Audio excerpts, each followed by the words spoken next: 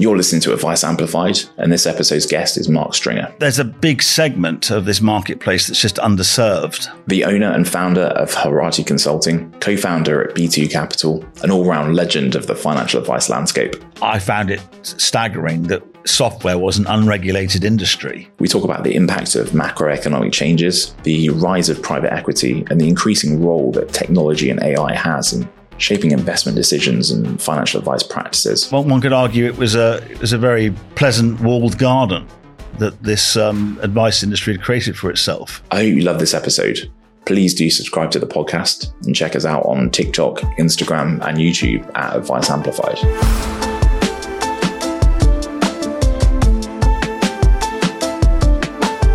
Thanks so much for coming on to Advice Amplified. I'm really pumped for this conversation. I think it's going to be a good one. Very excited about it, Pete. Keen to be part of the great collective that you've assembled for these podcasts. So very happy to get stuck into it. And what a subject. What are some of the things you're kind of seeing or hearing from, I guess, private equity or some of the platform or product manufacturers, specifically as it applies to this kind of market? We look at the pricing of assets, asset manufacturing, and how asset manufacturers are getting these products into people's savings propositions and pensions. This market, I think it continues to defy certain norms. We have had many generations of the defined benefits and DC schemes and money purchase schemes. We've seen that serve a lot of generations.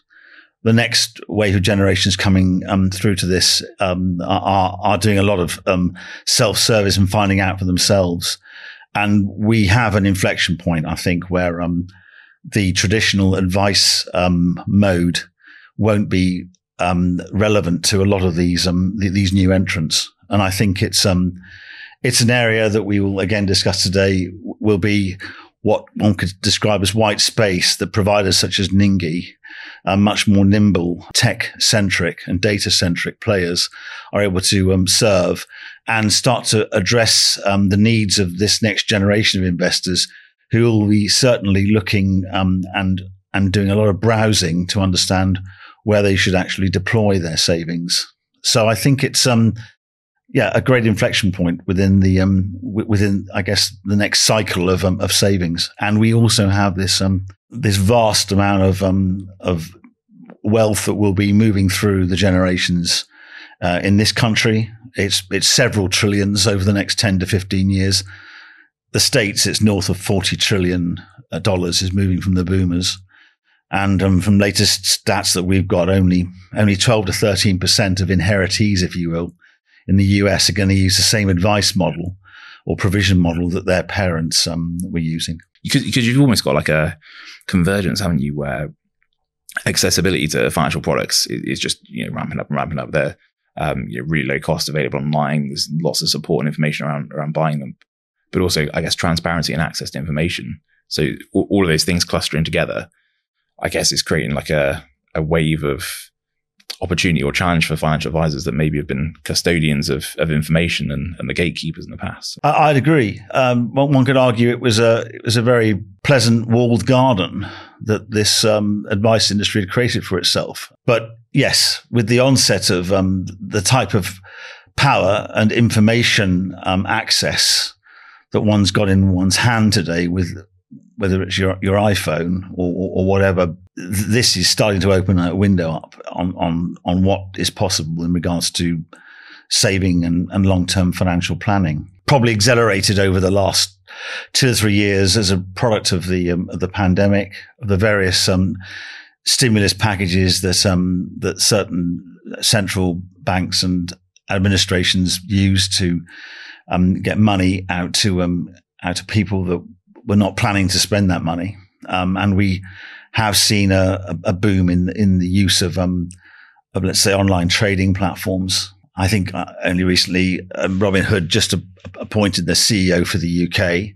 So whilst they parked their plans to enter the market a few years ago, I think that's now back on. So it's going to be services like this that start to broach the whole arena of financial education for the Gen X's and Gen Y's and millennials that are looking at what they're doing with long-term savings and how they're actually, some of them, having to plan their families' financial plans, and that will include the long-term healthcare and long-term provision for their parents, ergo the early boomers. Because it's almost like two C's that meet in there. There's the self-directed, do-it-yourself, making that more accessible, and then you've got the financial advisors will help you and kind of coach you through the process. Is it almost a case that one's replacing the other, or will there always be a natural interplay? So I suppose I'm wondering, is the world looking on at financial advisors and sort of saying, look, this is happening, you need to reinvent yourselves, increasingly be relevant and move forward? Or is that always a thing that's just going to swell together? There's a big segment of this marketplace that's just underserved. And we look at, again, some of the statistics that you need to drill down to. Just under half of advisors in the UK haven't got succession plans. So this is worrying for their customers. It should be worrying for the employees in the advice companies as well. So that is one stat to look at.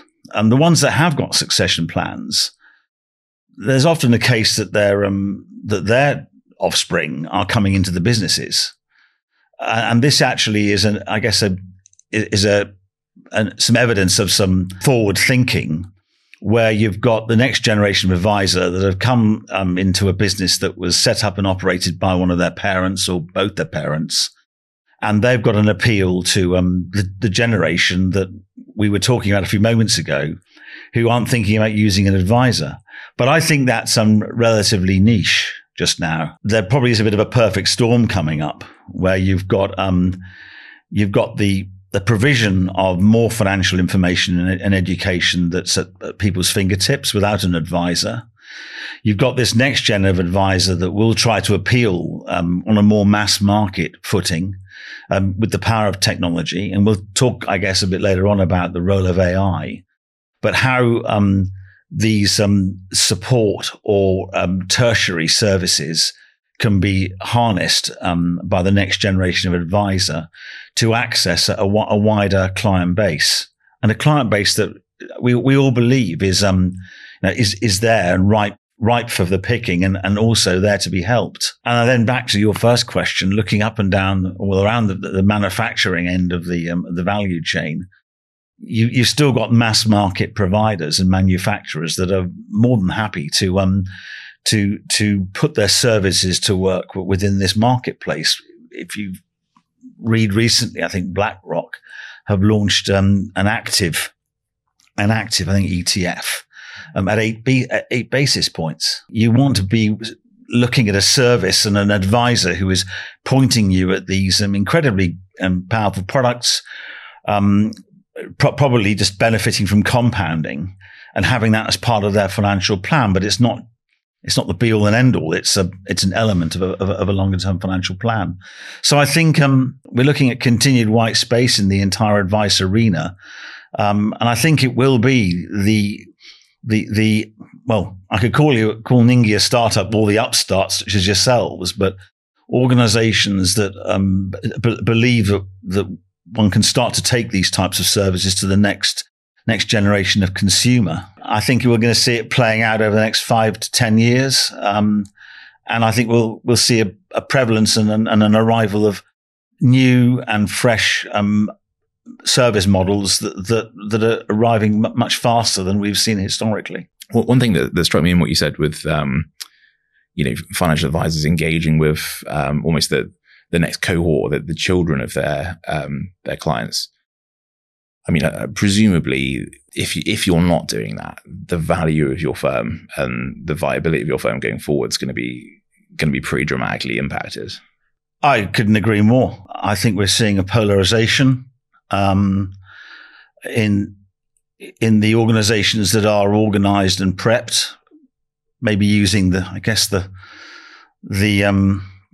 cliche of the folks that were able to fix the roof while the sun was shining. In the last few years, we've now seen the access to cheaper capital has disappeared. So organizations that realized they hadn't deployed sufficient capital in rejuvenating their models and making their models modernized are now struggling. I mean, that also pitted with valuations are probably on a downward trend for some of these organizations. So are founders going to stick around for a few more years as opposed to exit and take a discount on what they were hoping to achieve? I think there is going to be quite a polarization. That will be opportunistic for the acquirers, the acquisitive folks, the people that have got dry powder and are ready to deploy more capital into this marketplace. And we're seeing news every week. I don't see that abating. And there are, I think, a great number of firms that are now just hunkering down for what will be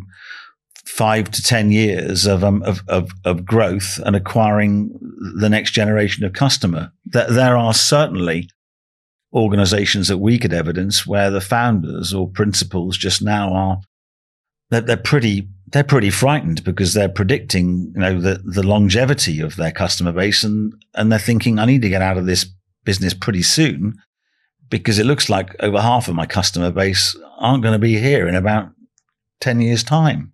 I mean, the observation I've got, and I know you've made this yourself, that the advisory model being a platform in and of itself, we've seen this with technology where, go back 20 years to start Google, they literally were building servers in a garage, and they were fundamentally like plugging stuff in, and then that gets packaged up, and you've got cloud and platform as a service and those kind of things. And now you've got back end as a service, and I guess advisory models as a service is now kind of a term we're seeing. I couldn't agree more. My background, a software engineer, but not writing code. I haven't written code for a long time, but I've watched the arrival of cloud-based services that are hyperscaling, where you can access almost infinite compute power. So the idea of assembling your own platform and indeed accessing some advanced discretionary services, the ability to assemble all of this under one roof, I think this is something that we'll almost certainly we're going to see, and we can also witness the providers that are in the marketplace that have tapped into this theme. Whether you want to call it Moore's law, but it still appears to be applicable to how one can go about assembling these services. It probably does lean to the progress of specialization as well. Highly specialized firms, specialist in managing and harnessing all of that tech, but specialist in delivering relevant and up-to-date and durable financial services and financial products is critical, and probably a much fuller service model where you're thinking about estate planning, you're thinking about tax planning, you're thinking about optimizing any spare money that families or individuals may have. A small team can now build a financial advice business, get regulated, run everything from the proposition to potentially a platform without having to have a huge infrastructure, huge team, huge overhead. I think that's going to be really exciting. With the right skills, in the right hands, the guardrails are effectively there from these providers sitting on the cloud. You're going to get delivery and service certainty from these organizations. They're not going to get hacked or have a data breach. Otherwise, their stock price is going to tank. Trying to in-house some of that stuff, well, that's extremely difficult. The barriers to entry they're as high and probably getting higher than they've ever been.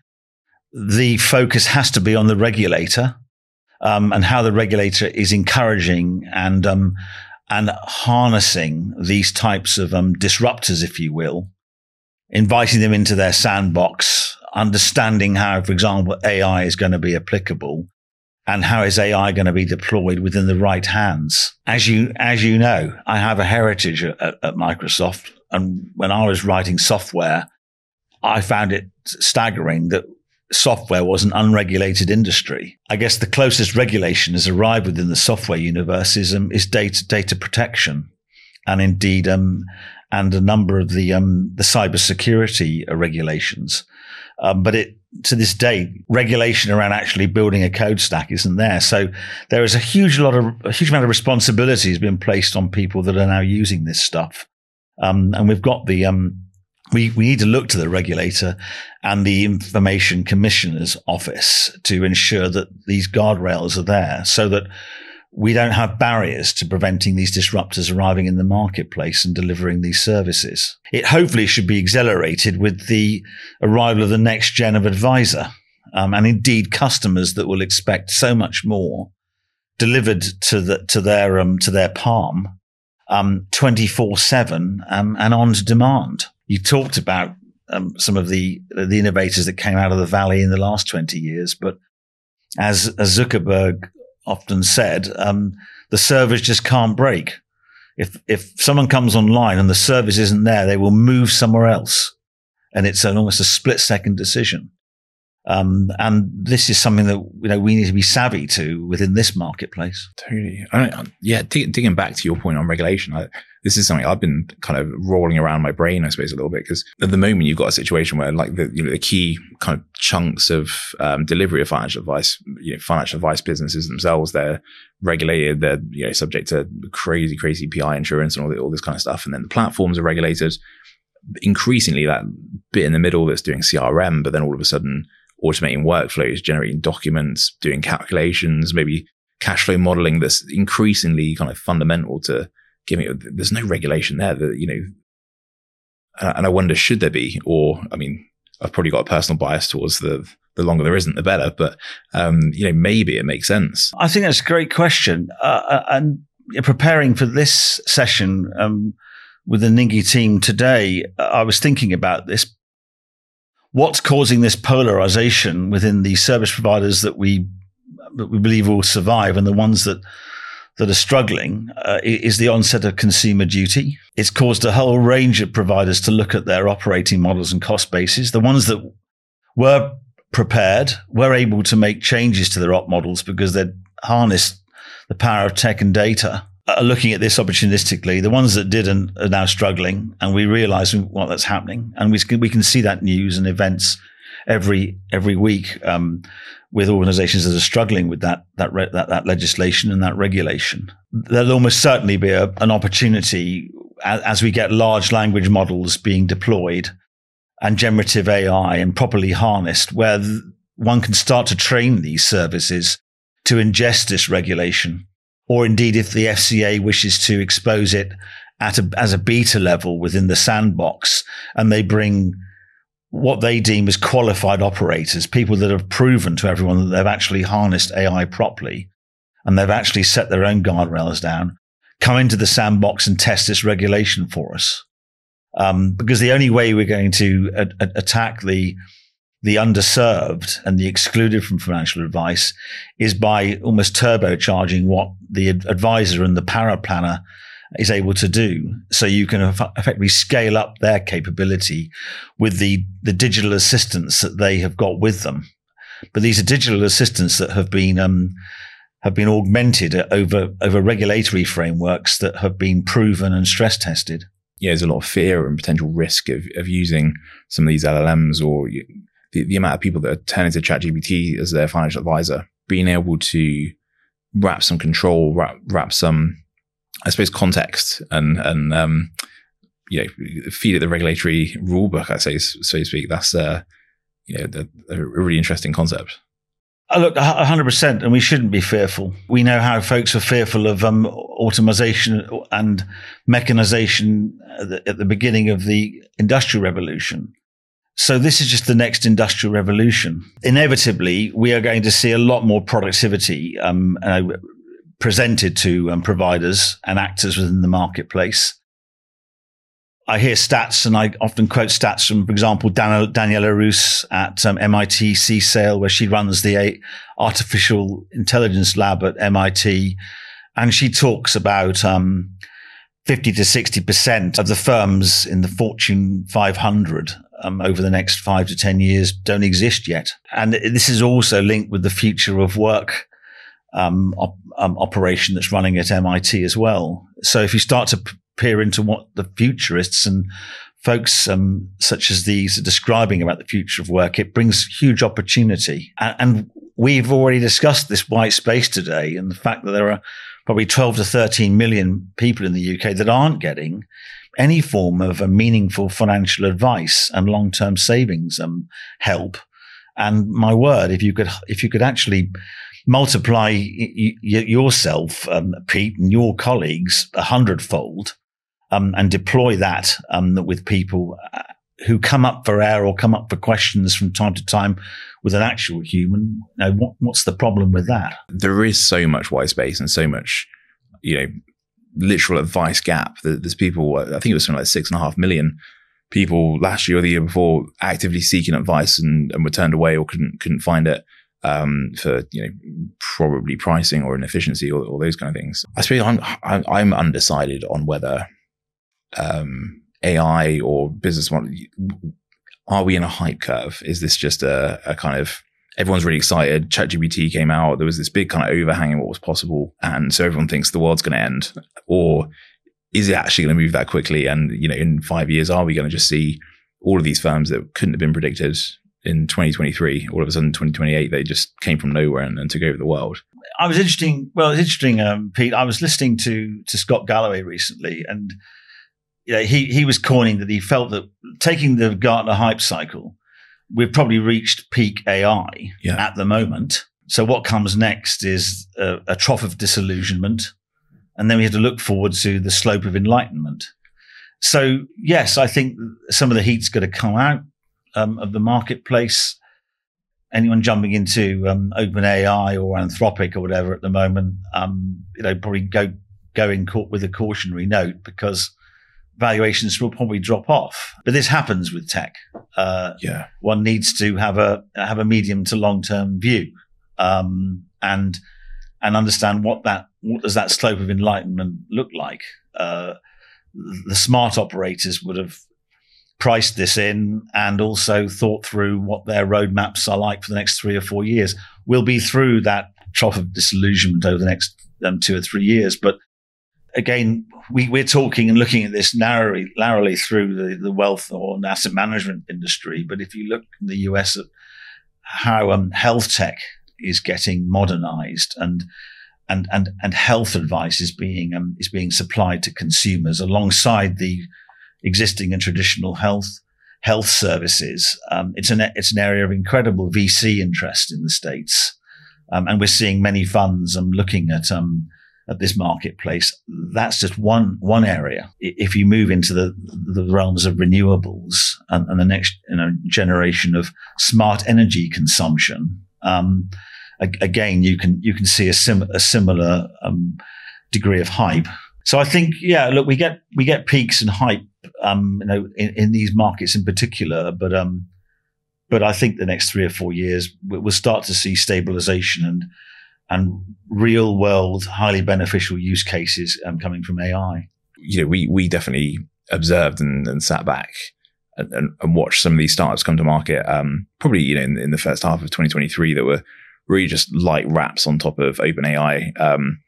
That raised a bit of cash, seemed really exciting, moved really quickly, but there was no fundamental kind of value to the proposition that can just be swallowed up, by Bard or whatever else it might be, or Copilot. I suppose what you're saying is actually over the next couple of years, if there is utility and value in there, there's utility and value in there, and there will be change from it. And it's, You mentioned it a few moments ago, Pete, but the idea of infinite compute power at marginal cost is a huge opportunity, because one can now set LLMs to work on ingesting vast quantities of data.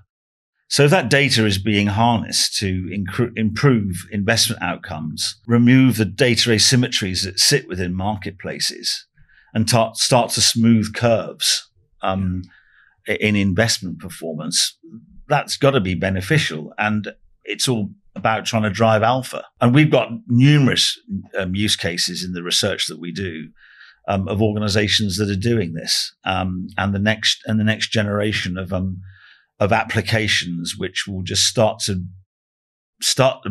operate in what you could say are those 2 to 3 degrees of separation, where just providing market tracking performance on the indexes against alpha. So these folks are really pushing the boundaries, which is a positive thing. with everything you're kind of seeing from a technology perspective, but also just some of those bigger kind of macro moves in the market and in the industry, what are you most optimistic about, and where do you kind of see things moving towards? I think we are at a potential crossroads, or we'll call it an inflection point over the next few years, where the advice industry and the whole notion of financial advice is going to have a degree of responsibility like it hasn't had since its real inception, I guess, as we would describe it, over the last 30 to 50 years. And this is primarily because of the movement of a vast amount of wealth between generations. The first time that a number of members of a family or generations will have to be compelled to seek some financial advice. So it's a huge responsibility on the industry to ensure that it's doing the maximum it can, together with administrations, central governments, and regulators, to ensure that type of advice and guidance is made possible and accessible to all takers. And then I would also caution that with this type of upswell in, let's say, inherited wealth, for example, we are moderating this industry for the bad actors. The notion of trust, reliability, and security are absolutely paramount, because unfortunately, with these events, you will attract folks with nefarious objectives, and that monitoring is again down to the actors and the operators within the industry. So, huge responsibility, huge opportunity. And again, a country where actually there is a framework, a very strong legal frame and a regulatory framework, where this can probably be executed responsibly and in a model that could be an exemplar to other countries. That's a fascinating answer, Mark, and we really enjoyed the conversation, and I think it's exciting times, isn't it, really? 100%. I really enjoyed it, Pete, and it's great to be invited, and thanks for letting me share some of our opinions from our perspective. Oh, thanks again, Mark. Thanks. Pleasure. Cheers.